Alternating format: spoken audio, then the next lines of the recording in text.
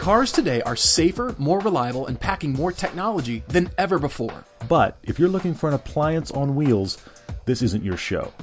We want to help everyone find a car they'll really love, capable on the commute and a laugh on your favorite road. If you take the long way home, this is for you. New cars, used cars, whatever your budget, whatever your needs, if you like to drive, we want to help. I'm Todd. I'm Paul, and this is the Everyday Driver Car Debate. Hey friends, welcome back to the podcast. We are excited to have you with us, as we always are.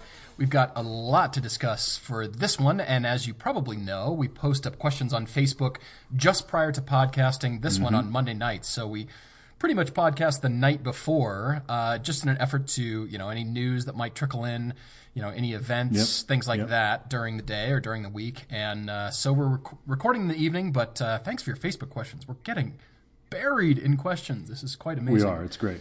To me, it's great. I am still kind of excited. The adrenaline's still flowing here. You can probably hear it in my voice, but we'll get to that. Yes. Well, speaking of Facebook questions, I should bring this up. I mean, this is episode number 96. We don't normally call it the episode, but this is episode number 96, which means we are 4 away from the big 100 episodes, which is always a big podcast milestone. And we've had a crazy idea. We're going to keep asking for Facebook questions. We'll keep doing that before each of our, we do a Tuesday and a Friday podcast now. So Mondays and Thursday nights, we'll ask for podcast questions. So please keep doing those. However, I'm just going to put this in your brains. When we do number 100, we're going to ask for questions that are everything but about cars. Because, a lot of podcasts cover everything but cars, and we always kind of focus on cars. But that is one we're actually going to do only questions that don't relate to cars. So if you have those random ones, that's more of an Ask Me Anything, I guess it is. So we will do that here in a few weeks. Although we're not saying, bring your legal questions because, we won't be able to tell you that. Or your financial questions because we'll tell you to spend all your money on your next car. We'll skip those because who are we? Yeah, you're right. Good point. But we're looking forward to having a lot of fun answering questions that aren't about cars. That's going to be crazy. So start priming everything now. Think about your questions. And we will get to that on podcast 100. But in the meantime, we have a car debate tonight from Brian. Brian doesn't say where he's writing from, but it's clear he's a bit of a muscle car kind of a guy. He's actually kind of a Chevy and actually more of a GM guy based on his email here. But he is asking for kind of what's next. And he's driven a few things, but he's asking for some advice. He's kind of warily looking at European cars, but has mainly been driving American. He's got a 2013 Dodge Charger and loves it, but he's asking for what's next. So I'm looking forward to covering some selections for him. That'll be fun. Yep, but before we do that, we should cover two things. First off, we should cover why you're so excited. We should really cover that. The teasing is ending, folks. On Instagram, the day you're listening to this podcast, on Instagram, you will see the last actual tease of what Paul's car is going to be, this time with footage. And then we will follow with an actual reveal video because that's right, Paul's excited because the car is here. It is. And thanks to Brandon, he was the transport driver who kindly brought the car up from Phoenix, Arizona. And great guy, really loved chatting with him. And he arrived at 9 o'clock at night at my house, and Todd kindly shot a video, which you will be watching on Facebook, of the reveal, and I am excited to share this car with you guys. So go look at that when you get a chance. But not only that, I must admit, I've been a bad friend because I had to all but tear you away from your new car because we had to podcast. You were practically jumping around and kept walking around and walking around. And why wouldn't you? I mean, anybody would do that with their new car, but I was like, buddy, I'm sorry, we have to go podcast. So anyway, here we are. In fact, we're actually doing podcasting a little bit differently than normal because we were awaiting the arrival of Paul's car. So I know I will sound different than I normally do. So anyway, here we are diving in. One bit of news I wanted to cover, talking about cars that we own. A couple people have asked us about this FT-86 shooting brake wagon concept that came out this past week. And I've seen the photos, and you brought up the fact that Subaru did their own version a couple years back. Yeah, they did. I'm glad you brought this up because you are an owner. I mean, nothing like, being an owner of that particular car when the new model or a variation comes out. I mean, this happens with just about every car model and the next one, Sure, or of course. some iteration like this one, and it is the shooting brake. It's the shoe of your car. You realize that? Yeah, it's the clown shoe version. And here's the thing: as car journalists, we are almost required by law to like all shooting brakes. However, we are. I don't know why that happens, but it's true. However, I have to say, I think this is atrocious. Do you? I just don't like it at all. That's interesting. We don't talk before we podcast about, I mean, we discuss a few things about what we're going to talk about, but I didn't ask Todd his opinion on this car, so I'm actually interested to hear why you don't like it.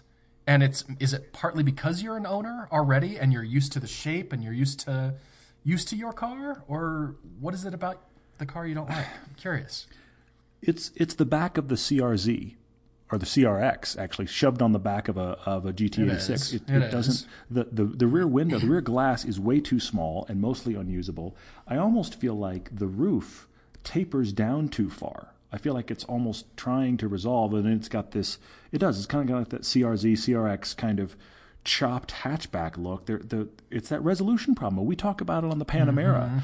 It's how do you resolve the back of a wagon, and I don't think this looks right. It really does feel to me. I mean, it's that typical thing where you can cover half the car and then cover the other half of the car, and you look at them like that. It doesn't feel like it's a coherent design to me. Okay, I can see that. The news article here says it was conceived by the Australian design team, also the Australians who have that the Ute, the El Camino of Holden's. You know what I'm talking about. I don't know the name of it offhand, but the car, Maloo, I think it is. The Maloo, thank you. It's the car with the pickup truck bed. So they come up with sports cars and then turn them into more useful kinds of cars. But Americans would say, just get yourself a pickup truck. Whereas I can see, the Australians can see this.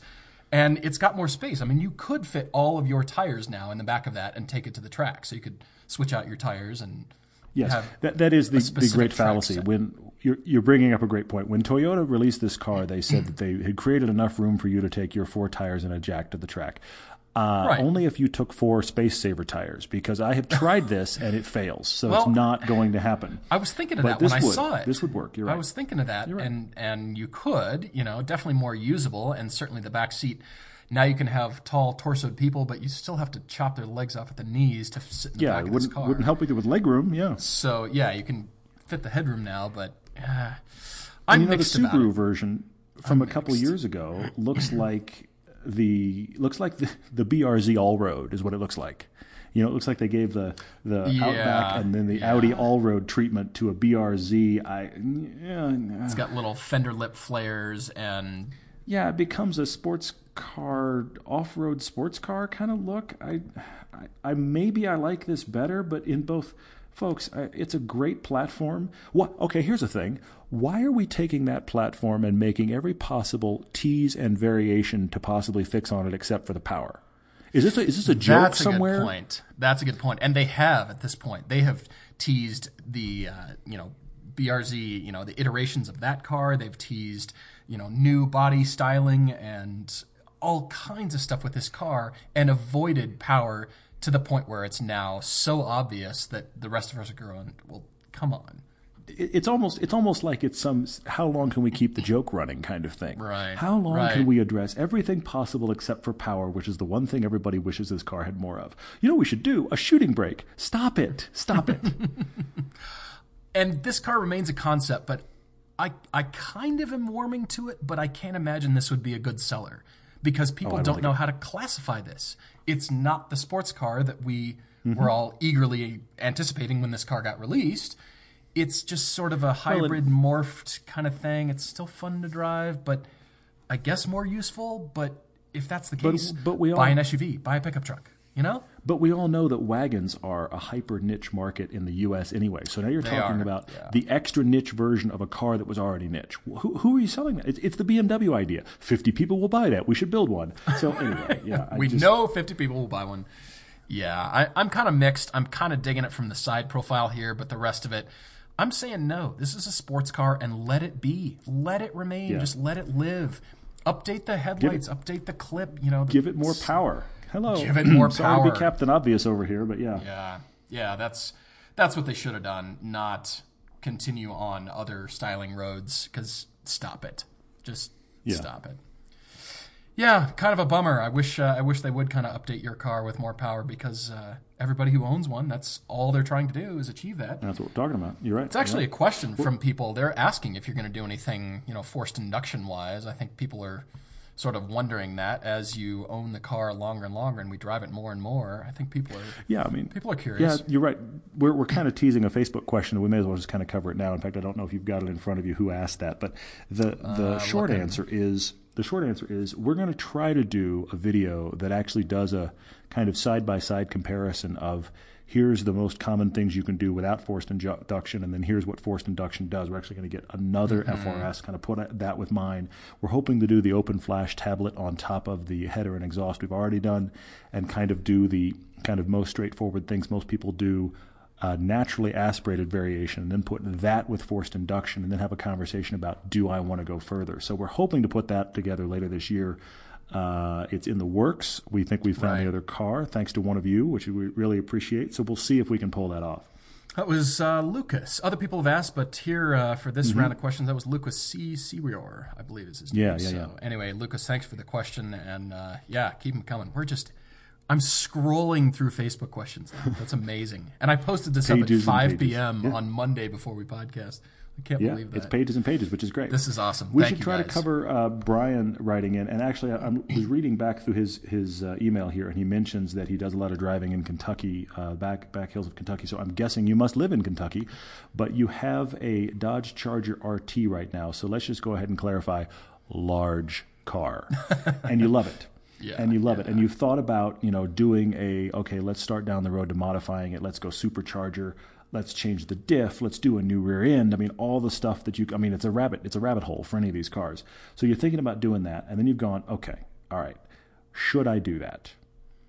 And you're looking for up to $40K to work with, which is genuine, real money of options here to work with. So you're going, all right, I could do a coupe, I could do a sedan. You don't really need your back seats you discovered. You've used them once in owning the car. So you're kind of going, all right, guys, what should I get? 35 to 40 grand is options. And clearly you like large muscle cars. So this is a fascinating discussion here. Yeah, have you noticed how many other kinds of similar cars he's driven in his quest right now? Yeah, as you said, he's got the 2013 Dodge Charger, which we drove the blacktop edition, and we agree. We liked that car. It hustled, and that was not even the V8. It's cool. It wasn't the SRT. It wasn't the Hellcat. It moved. It was a comfortable, spacious car. I can see why you like that. But he has driven the 2017 Camaro SS, so the brand new Camaro 6th generation Camaro here. And he's thinking, should I go SS? Should I stretch for the 1LE version when they do finally come out? What else has he driven? Challenger Scat Pack. Oh, no, he's not driven one, but he's investigating that. Intrigued by it, yeah. He's looked at the 2014 and newer CTS V Sport, so the Cadillac CTS V, that's got to be a consideration. We like those cars. And then a car that we've recommended many times and talked about, we drove it at the track, and that is the 2015 and newer Chevy SS with the MagnaRide, with manual transmission. We've tracked that car and really enjoyed it. And he's looking at all these very similar cars. I have to laugh. But he's kind of trying to dip a toe in the pool of British or European / German cars and wondering about them. He's thinking about maybe kind of wondering about branching out. Two cars, or he says his dream car is the F-body Firebird, the 2002 Trans Am WS6. So it's the F-body coupe. I'm curious as to why that's your dream car, because you've driven the new SS, the brand new 2016 Camaro SS. I'm curious as to what you like about that car, Brian. But, it does feel like you're going back. I mean, look, cool engine, interesting cars, but I agree. I feel like we've definitely moved on, and so I would, if that's the consideration, I would say let's go new SS over that. But who knows? It's one of those things where is there nostalgia involved? What's the thing that is drawing you back to that car? It's a fascinating little twist there, Brian. I'm actually digging up a couple things while we're talking. A couple things are dawning on me. I'm trying to see what's still in the price range. But where did you wind up on this? Well, he's got 35 to 40, which instantly means I kind of blew that up and typed in. Of course you did. Wonder what 45 will get you, Brian, because the main thing that I got from your email here is that you're aiming for higher performance than you have now. Well, in that category and slightly more, just with a little bit more money, you can taste dramatically more performance. And I want to tell you the car that I think you should get, but I do want to offer you some suggestions. I liked where you're going. I like what you're driving. You're suggesting that 1LE or the SS, yes, all good. The problem is you've driven it, so anything that's not as new as this will now be compared to that car as a benchmark. So, for example, a 2008 Mustang, a Roush Mustang, that's about 45,000, that's not going to compare to the brand new SS. It's the same money, but I guarantee you're going to like the newer car better. And so that's why I'm thinking, maybe let's focus on newer cars for that reason. Yeah, he even says here he's kind of looking for, latest in tech, and he's kind of looking to upgrade his world a little bit because his Charger here is a 2013, so it's not like he's living in the dark ages of cars to begin with. You're running to go beyond that. So, that's the thing. We got to go pretty new to get, to update you. It's hard to go backwards. I totally agree. I think it's hard, and so that's why I asked why the F-body is so appealing to you, and I think it's got to be something nostalgia or design or just you like those as a kid or something like that. But once you drive all these other cars, you're going to probably agree and say, yeah, I need to probably go newer and, yeah, more power, better ride, all that stuff, and anything with magnetic ride, of course. So let's see, 1, 2, 3, 4, 5 suggestions, and then the car is number 6. The car I think you should buy. You did well. I got to be honest. I'm a little stumped beyond Brian's actual list to come up with something that I don't feel like he's driven. I mean, I could run to a few things that are not even on his list at all. Like one of the ones that dawns on me is the E92 BMW because it's rear-wheel drive. It has a big V8. I mean, it checks the boxes while being a very different animal. However, you're stepping into a European car at that point. You're concerned about maintenance. That may be a situation that you just end up not liking. I like the fact that it touches the muscle car boxes in some ways and gets you into a totally different driving experience. But in the kind of things you've said you already like, you're already kind of checking all the boxes. I mean, the only thing you really haven't brought up here is the Mustang. Now, you already brought it up, Paul, but the Mustang, you could get a new Ford GT for this money. Yeah, right. If nothing else, I think you should drive the Ford GT since you've already benchmarked the SS. Drive the Ford GT. I mean, obviously, we just did our GT350 versus Boss review. We're a big fan of the GT350. That's way out of your price range. I get that. There's nothing wrong with the current GT. I don't like it as much, but if you're going to drive the new SS, you should drive the new GT just to know what that is. And both the SS and the GT, these are smaller cars in feel and their just dynamics than the Charger you've owned or the Scat Pack. I mean, those Dodges are kind of the last of the real muscle cars. The Camaro SS and the Mustang have become more sports cars now. So you're already shifting into a different kind of area of cars, which is why I wonder if that E92 kind of straddles the worlds. Anyway, keep going. That's exactly the car that I had on my list, although that's not the car I think you should buy. Maybe drive it. It is a suggestion, but what I found with the 40 to 42,000 range is the E90, so the four-door sedan in the 2008 to 2011. The newer M3s, the E90 series, later than 2011, are still more expensive, unfortunately. But you could get into a manual transmission with the V8 in the E90, that four-door sedan. I like them. I actually prefer the proportions of the four-door a little bit more. I like it better. I guess I just like the four-door look. And they're a little bit less money, and they're a little bit more prevalent. You can kind of find them for that 40, 42 range and manual transmission. Yeah. So there's specific guys buying it. But here's the other thing. He also says he has no issue with getting an auto. He's fine with getting an auto. He likes the 8-speed auto in the SS, Camaro SS. So I say if you're going to go auto, look, we haven't driven the new Camaro SS with that 8-speed. I have genuinely only heard good things about it. But the DCT in the BMWs is fantastic. So again, your V8, you've got an automatic. If you want to stay automatic, that's going to be a great car for that as well. I will acknowledge this is out of the train of thought of where you are, which is why I like it, but it might not be a match because you wind up German, hey, I'm maintaining an M3. That might be scary. Yeah, I could. Yeah, possibly. All right, Brian. So I bumped it up. I admit, 45K. I admit, just roll with it, just for these suggestions, and then I'll get to something for you. First of all, 2013 Corvette Grand Sport. Those are 45K. What else? The 2015 Lexus RC350. So it's not the F Sport. It's, we like the dynamics of the car, and it might appeal to you. It's a little bit smaller than what you're used to, a little bit more nimble. Those are $45,000, right? Okay. Just slightly used. Hang on. I have to stop you. The Grand Sport actually is a fantastic idea. I think that is inspired. The C6 Grand Sport is actually a great car. That is an inspired choice, especially if you don't need back seats. Prices have dropped. It has surprising amounts of room. Honestly, that's a great recommendation. I do like that quite a bit. What a different experience for Brian. I do then have to say, though, the Lexus, here's the thing. All right, so you like the Grand Sport and you don't like the Lexus. I can see it coming. But here's the thing. Just imagine with me, listener, and you as well, Paul. Imagine with me the guy that trades in his Dodge Charger to buy a Lexus in Kentucky. Does that happen? Is the world going to fold in on itself if that occurs? Brian, honestly, if you do that, I will fly to where you are and shake your hand, because that will be unprecedented in the world of cars. I'm just saying. That's funny. Okay, I didn't really see that coming. I didn't really think that through. But, surely there's people in Lexington or somewhere that drive Lexington? No, Lexus? It's not. I'm not saying that people in Kentucky don't drive Lexus. I'm saying a guy who wants a muscle car and currently drives a Dodge Charger, drives into the Lexus dealership, leaves his Charger and drives out in a Lexus.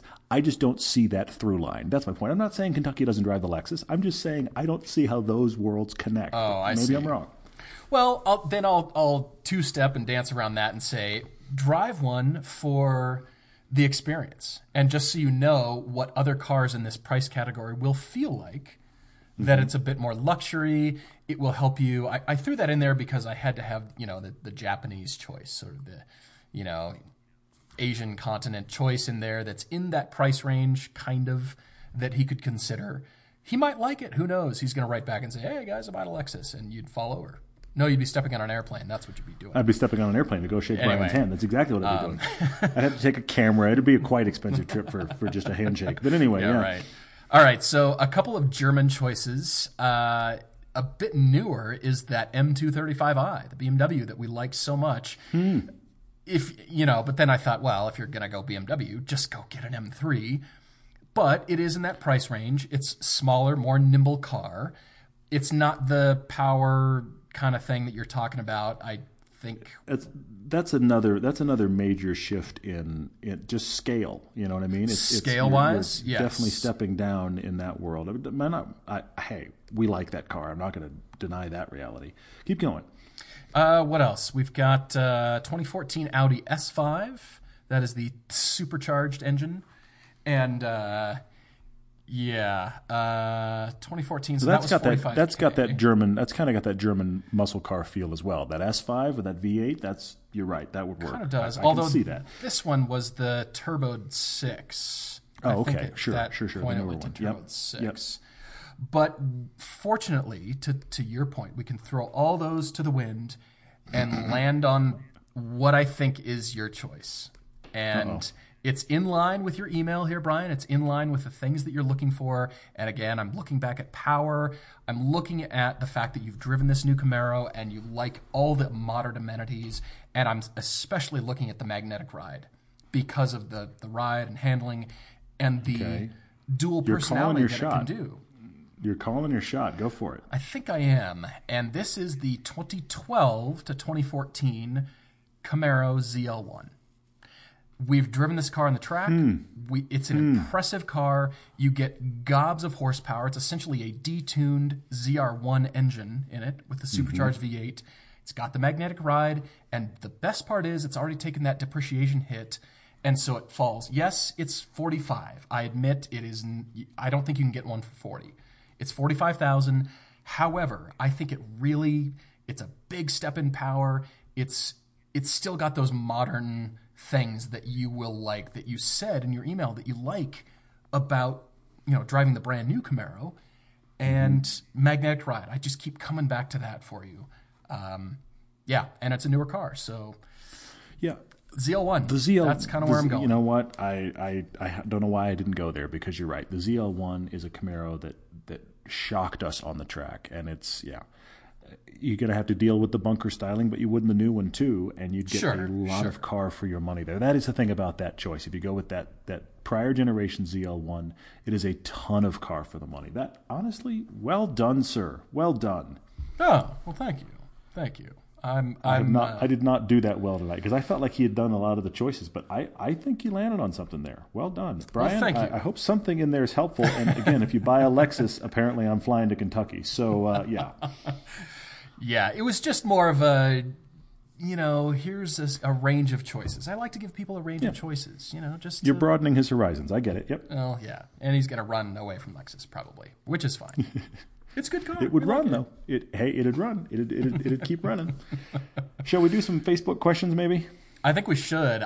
You identified a few out of this gigantic list of 13, 14 questions. This is awesome, guys. Thank you for writing in the questions. I like what it's doing, because these are sort of quick hits. We've got to think, real quick. We're not researching prior to the podcast like we are for car debates. We're actually just quick. What's the answer? Go. You bring out a good point, and that is, for those of you that would like us to never be wrong, this is where you turn off the podcast, because the thing about the Facebook questions is we are shooting from the hip. So if you were sitting with your Google checker in front of you, there will be days where, wow, we got that wrong. But the fun thing about this is it broadens what we end up talking about on the podcast. So thank you for that. Right. Robert Hopkins asked an interesting question. He's talking about all of the various nannies that are in all the cars that we drive now. We've got stability control, traction control, tire pressure monitoring system, automatic braking. We drove the Tesla Model X with its autopilot. I mean, we're getting more and more and more of them. And his question is, obviously, as car enthusiasts, we'd kind of like to be more in control. We don't like the nannies. But having said that, which one do we think is the most beneficial in just sheer safety? What is the one that we actually think that is a cool one? Which I had to think about this for a bit. Did you come up with something? Curious. I think where I've landed is automatic braking as my favorite. Really? And here's why I say that. I don't want it personally for any of the driving that I do. But when automatic braking's great, is actually that thing that we all do. You reach down to change the stereo, or your phone beeps and you go, wait, I can't look at that now, and you throw it in the other seat, or whatever it is. And then the thousands of people, I see it all the time. Well, I have to tell a horror story. I have to tell a horror story right now. All right. Paul and I were driving in Salt Lake not that long ago. Oh, yeah. We were driving behind a woman. What was she driving? Do you remember? Wasn't it an old Jag? It was a silver Jag, I think from early 2000s, somewhere in there. We followed her for about a half a dozen blocks. And I'm not exaggerating when I say this. In a half a dozen blocks, she drifted into oncoming traffic on 4 separate occasions. And it was obvious to us at the first stoplight we sat behind her. This was just a residential street. She was texting and driving. It was horrifying. It was one of the most chilling things I've ever been in a car for. And I say that not because it was high speed, but because we were almost holding our breath expecting to see a head-on collision. One woman, she missed by maybe a half inch. The other woman didn't even notice because that woman was also on her phone. The reason I say automatic braking is because the people that are looking at their phone or aren't really looking up like they should be or aren't really paying attention, what's the thing they're not going to do right? They're not going to brake when they should. Mm-hmm. Interesting. Yeah, I remember that vividly. It actually wasn't that long ago. And, I was pretty freaked out just watching her. I mean, we had half a mind to follow her and but then what do? It devolves from there, right? There's just no point. But you want to tell somebody, here's what we're seeing. You're not seeing it. How can you can you endanger other people like that? It was horrifying. But I thought about, if thinking of that woman, if she'd been looking down at her phone when somebody had come to a stop in front of her, I mean, the fading out of her lane was literally chilling. It was bone chilling. But if she had somebody stop short in front of her, she wouldn't have caught that, and it would have been a rear end. No. And the automatic braking does have the capability of stopping that reality. The bad part about all these nannies is, and it's where the autopilot's going, the more and more we rely on the car to do it all, the less and less we're going to be prepared when the car gives up in an emergency situation and goes, grab the wheel. We're going to be like, why? What's going on? What's happening? Right, and then something terrible's happened. But the automatic braking in that regard, because of the way most people use cars, I think is probably helpful. Interesting. I agree. I can see that. As you were talking, I was thinking more about traction control for cars, and I think that enthusiasts like us, like you listening, automatically dive for that button to turn everything off, thinking this is how I always want the car to drive. Yeah. Yes and no. I like the fact that it's on when I'm just cruising and I don't want to have to worry about, because it does make it transforms a car so dramatically. And primarily cars with high horsepower, rear-wheel drive, that kind of thing. But it is such a massive transformation in the car's personality. So the good thing is we can turn it off. For most cars, for the most part, it's completely off. There are a few that it's sort of just a very loose safety net. The holes in the net have just gotten really large, but the net's still kind of there. But for the cars that you can truly turn it off, it's great because then it really demands more of you as a driver, and then you understand car control better. But then when you really are just cruising, maybe it's a slick road, rainy night, it is a good thing to have there.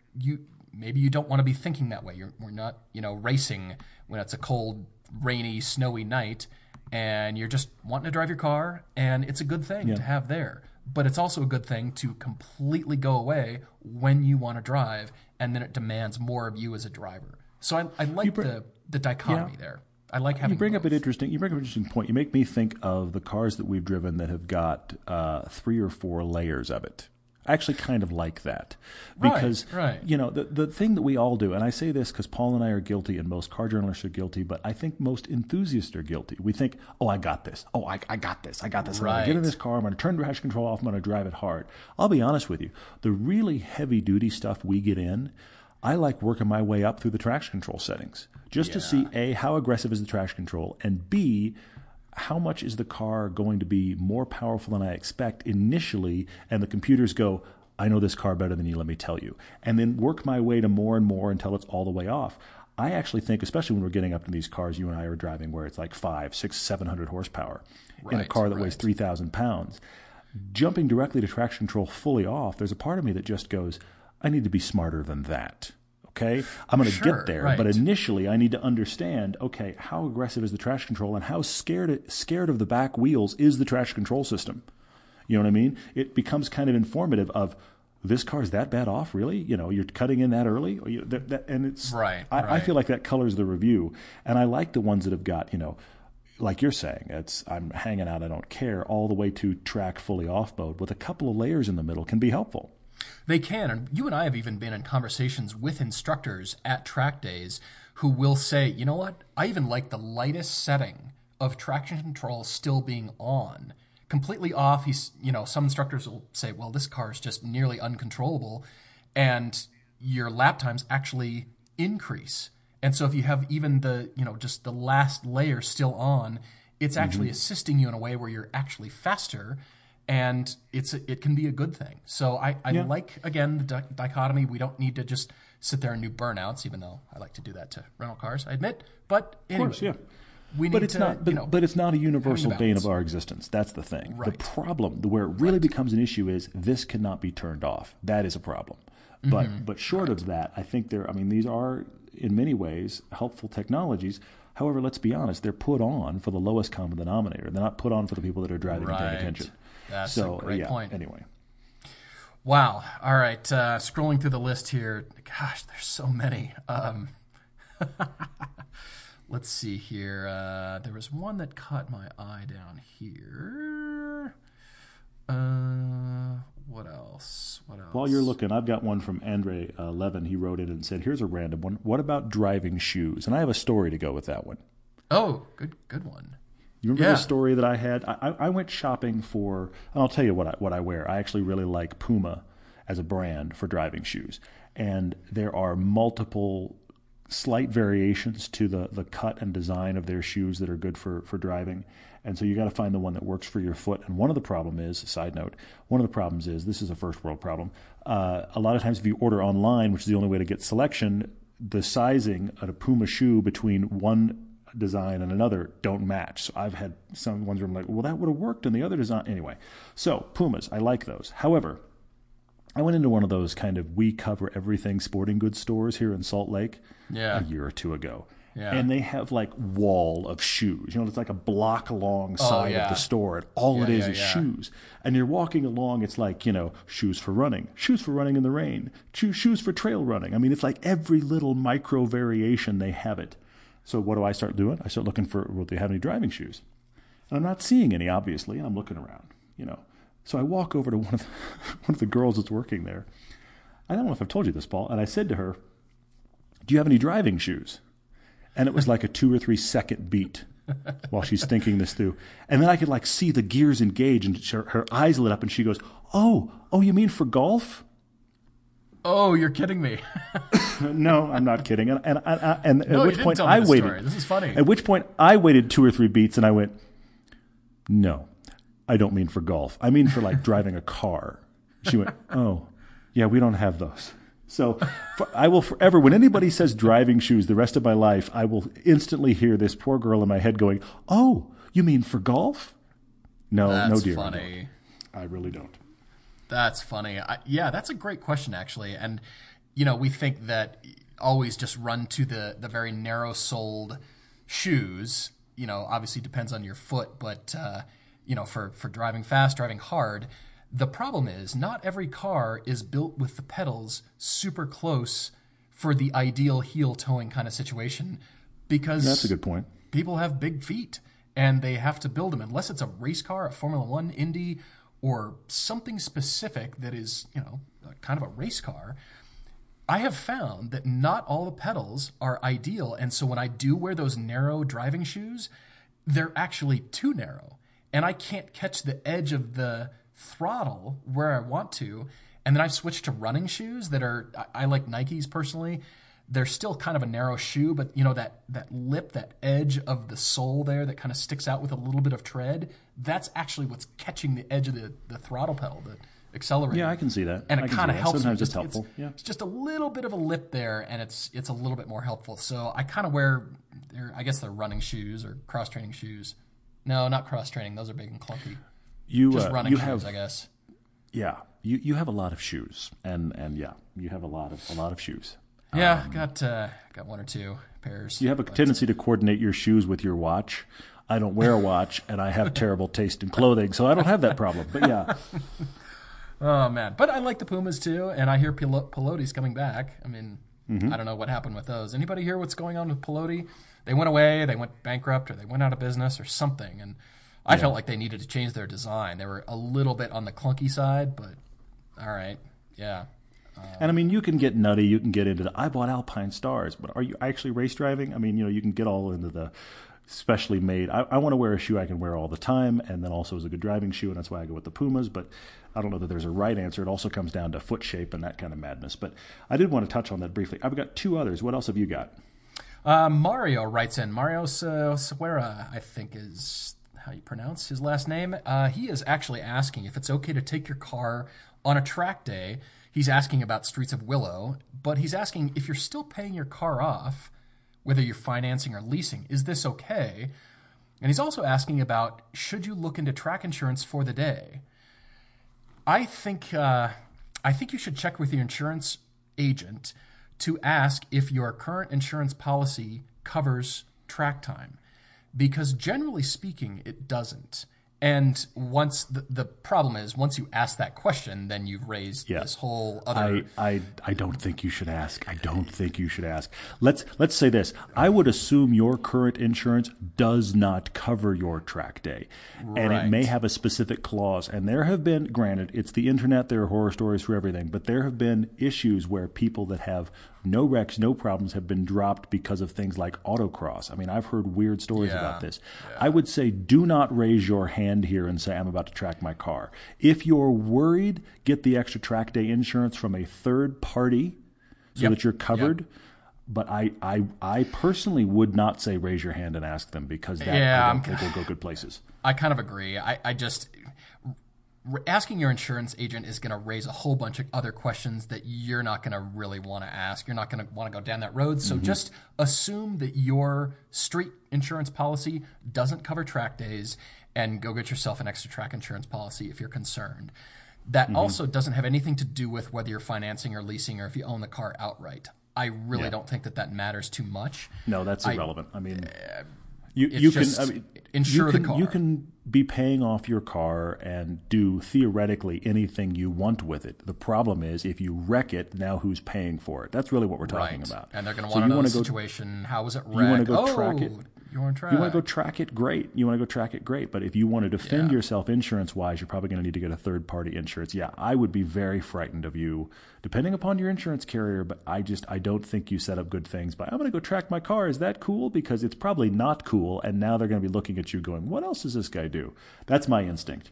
You know, interestingly, when the Evo 10 was released into the market and the prior generation STI, I had heard stories about Mitsubishi and Subaru actually they were going to tracks and asking for the list of who's racing what, because people were bringing cars back into the dealership under warranty and saying, oh, I've got a blown turbo or a broken half shaft or something major. And they're going, how is this possible with normal street driving?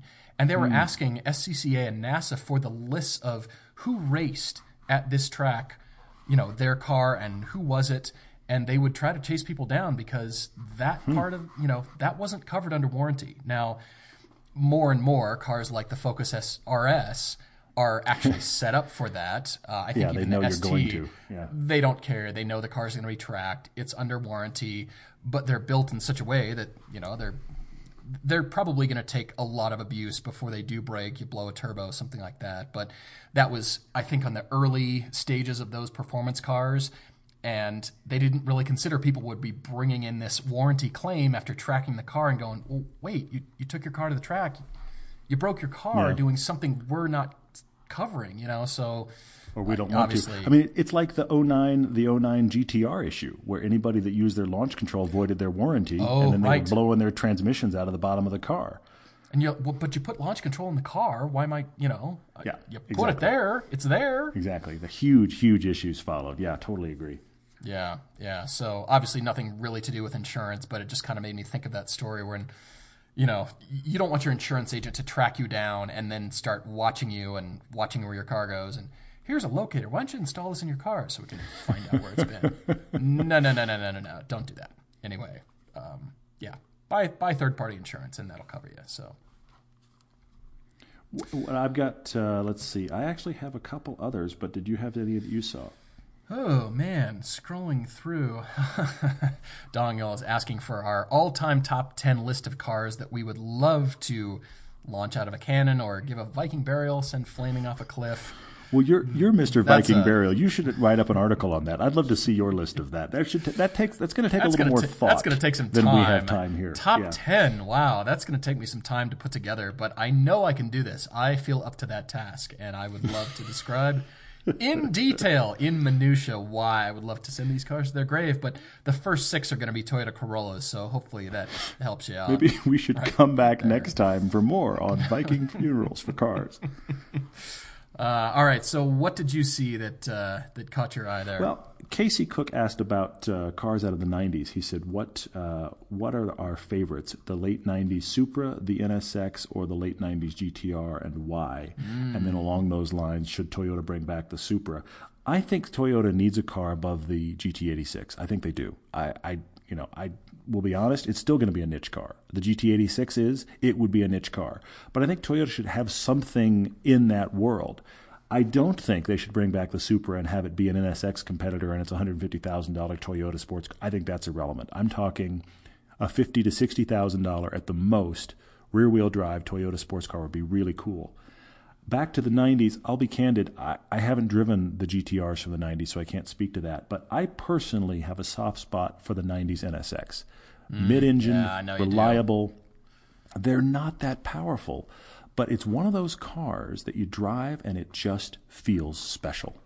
So I've got a real thing for that NSX. Yeah, Toyota actually did bring a concept back. Is it the FS1? Yeah, but I feel like they keep saying every 3 or 4 years, we're going to bring back the Super. Just do it. Stop it with the concepts. Do it. 40 to 50 grand would be ideal. I think it'd probably just in reality be 50 to 60. But, you know, I mean, and while they're at it, Honda S2000, hello. Anyway, yeah, I mean, I just love to see that category of Japanese sports car again. I don't know that that's going to happen, but it'd be cool. That was the greatest thing about the 90s is that everybody had a huge, really impressive player in that world. Well, yeah, I hear it is. The Toyota FT1 concept car, that was a few years back. I think it's gorgeous. Yeah, put a turboed something under the hood. It doesn't have to be an $80,000 car. As you said, it can be 50, 60. And it should be. It should be. Real they should driver's aim for car. those. I mean, I miss the glory days kind of Japanese sports cars. The sports cars used to be defined by the Japanese, I feel like, in the 90s. I mean, everybody had one. Nissan still has their 370Z, you know, what's going to be the next Z car. But how about something to compete with that? Honda, where are you? Come on, bring something back that is, it's not your car. It's a little bit more expensive, but you're getting more. It's a lot more power, still bang for the buck. It's sort of like Toyota, make a Corvette equivalent. Bring the Super back. Yes, I would love to drive that car. And, you know, I think everybody, car manufacturers these days are running towards the bread and butter volume sales of economy cars, and now just doing endless research on electrics. And what is our future in electrics doing? Because Tesla's eating everybody's lunch, at least conceptually right now. Yeah. They're not actually delivering yet, but certainly conceptually. And I think the Japanese are running home to that going, oh, what is our technology going to be? And they're forgetting about all of us, the enthusiasts, who love them and wish they would bring that back to us because they clearly have the ability. They've got the engines. They've got the tech. Pull something out of a Lexus, bring it with this gorgeous FT1 concept styling, sell it to us for 50 grand, and that would be hot. I mean, it would be. That would be fun. So, yeah, excellent question. I mean, I like the NSX too. That was a fun car to drive, but it just feels like the glory days and nothing after that. And the new NSX is out of everybody's reach, price-wise. Yeah, they've gone to a totally different place. And the new NSX is playing in a pool that has lots of competition. One of the great things about it when it originally dropped is it was kind of, here was an exotic car for real person prices almost, and there was really nothing directly competing with it. At 150 grand, you have options. You have tons of options now. If you have 150 grand to spend on a car, first off, that is out of the reach of most people's reality. And then the people that can buy that are looking around because you've got tons of options. I think that's a tough world for the new one to be in. And I do think a really great Japanese sports car in the $40,000 to $60,000 range, you're in the Mustangs, the Camaros, the Corvettes, you're in interesting territory for one of those cars to compete. I think it'd be awesome. But yeah, we're dreaming. Yeah, we are. All right, super quick question from Jason Cornell. Simple question. What's your favorite decade for cars? Simple question, but it's actually not quite a simple answer. I love cars. I love cars from every decade. I guess I could give you every decade and a reason that I love that decade, whether it be styling, you know, going back to the 20s and 30s, rolling sculpture, all the way to now. I think for me, it's going to always lean towards the latest technology and You're very much that guy. Yeah. What cars have done, you know, all the generations up to now and what they've done for the latest model. I've got to say the current decade that we're in, and it's probably going to change to the next decade once we hit that. You're very much that guy. I am tech. I like what tech does.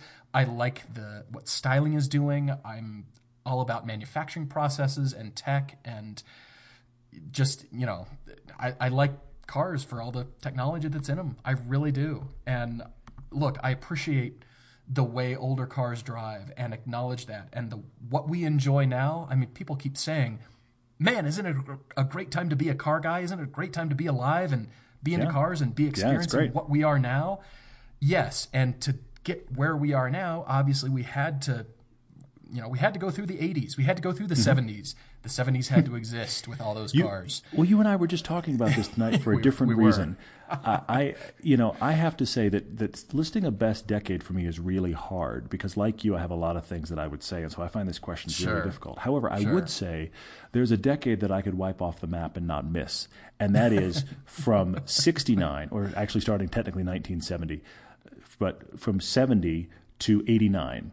It's actually 2 decades. I don't care. I just don't care. Those mid-'80s Porsche 911s, I mean, the classic, I love that. I know. You're right. Carrera. You're right. It's in there, but I just, that's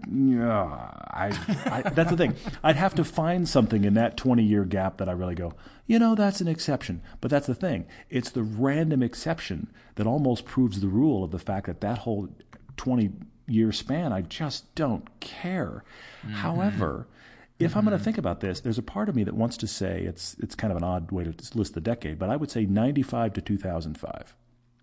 Okay. Because in that span, you have everything from the closeout of the Supra and the RSX-7 and the 300ZX. That's the closeout, like the super final versions of those cars starts that decade. And then in that decade, you introduce the Lotus Elise, and you even go as far as the Saab 9-2X. These are all cars I love. They all fit in that decade. That's interesting. Yeah. The decade doesn't have to be, at the, say 2000 to 2010. It doesn't have to be looked at like that. It can be anything. That's and I find cool. there are cars in that span that I just generally bump into, like, oh, hey, yeah, what about that car? Hey, what about that car? That I just think kind of personally, I'm like, oh, that's intriguing. I mean, the E46 M3 is in that swath too. I mean, there are great cars in that Very decade. true.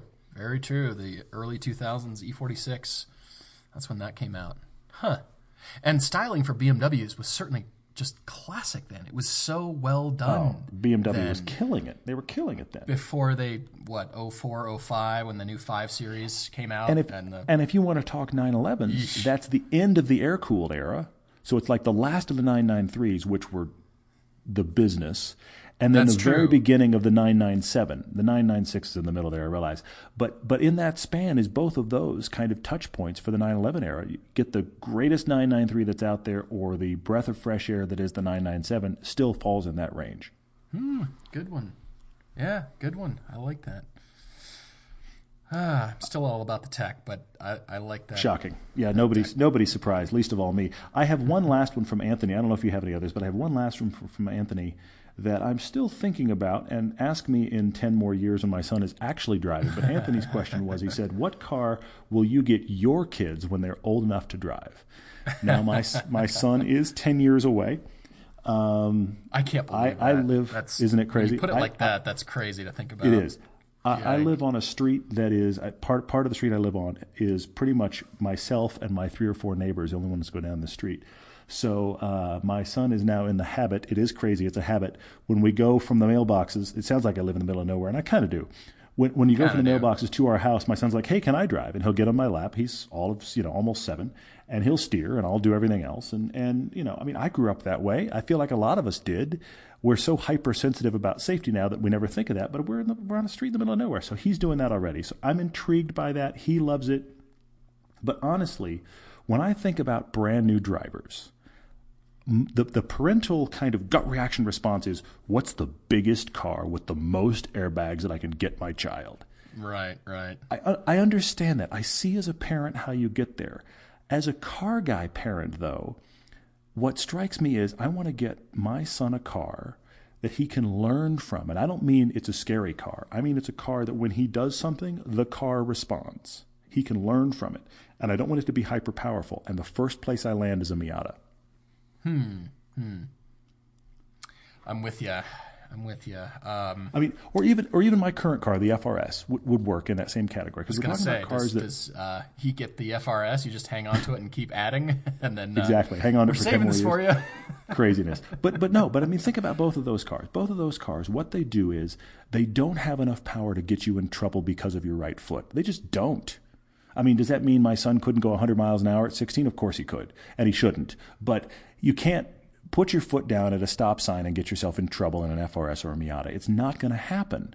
But yet, if you're driving stick shift in that car, the way that it steers, the way that it interacts with the clutch and the stick, you're going to learn about dynamics on a car. You're going to learn about balance, and it's going to make you a better, more attentive driver when you get into the tank later that you can't feel anything in. And I feel like that's the counterpoint. You put a child driver in a car that is so festooned with airbags and safety, they're so shielded from the actual driving experience that I think it's like the fact that when you ride on an airliner, you don't realize you're going 500 miles an hour.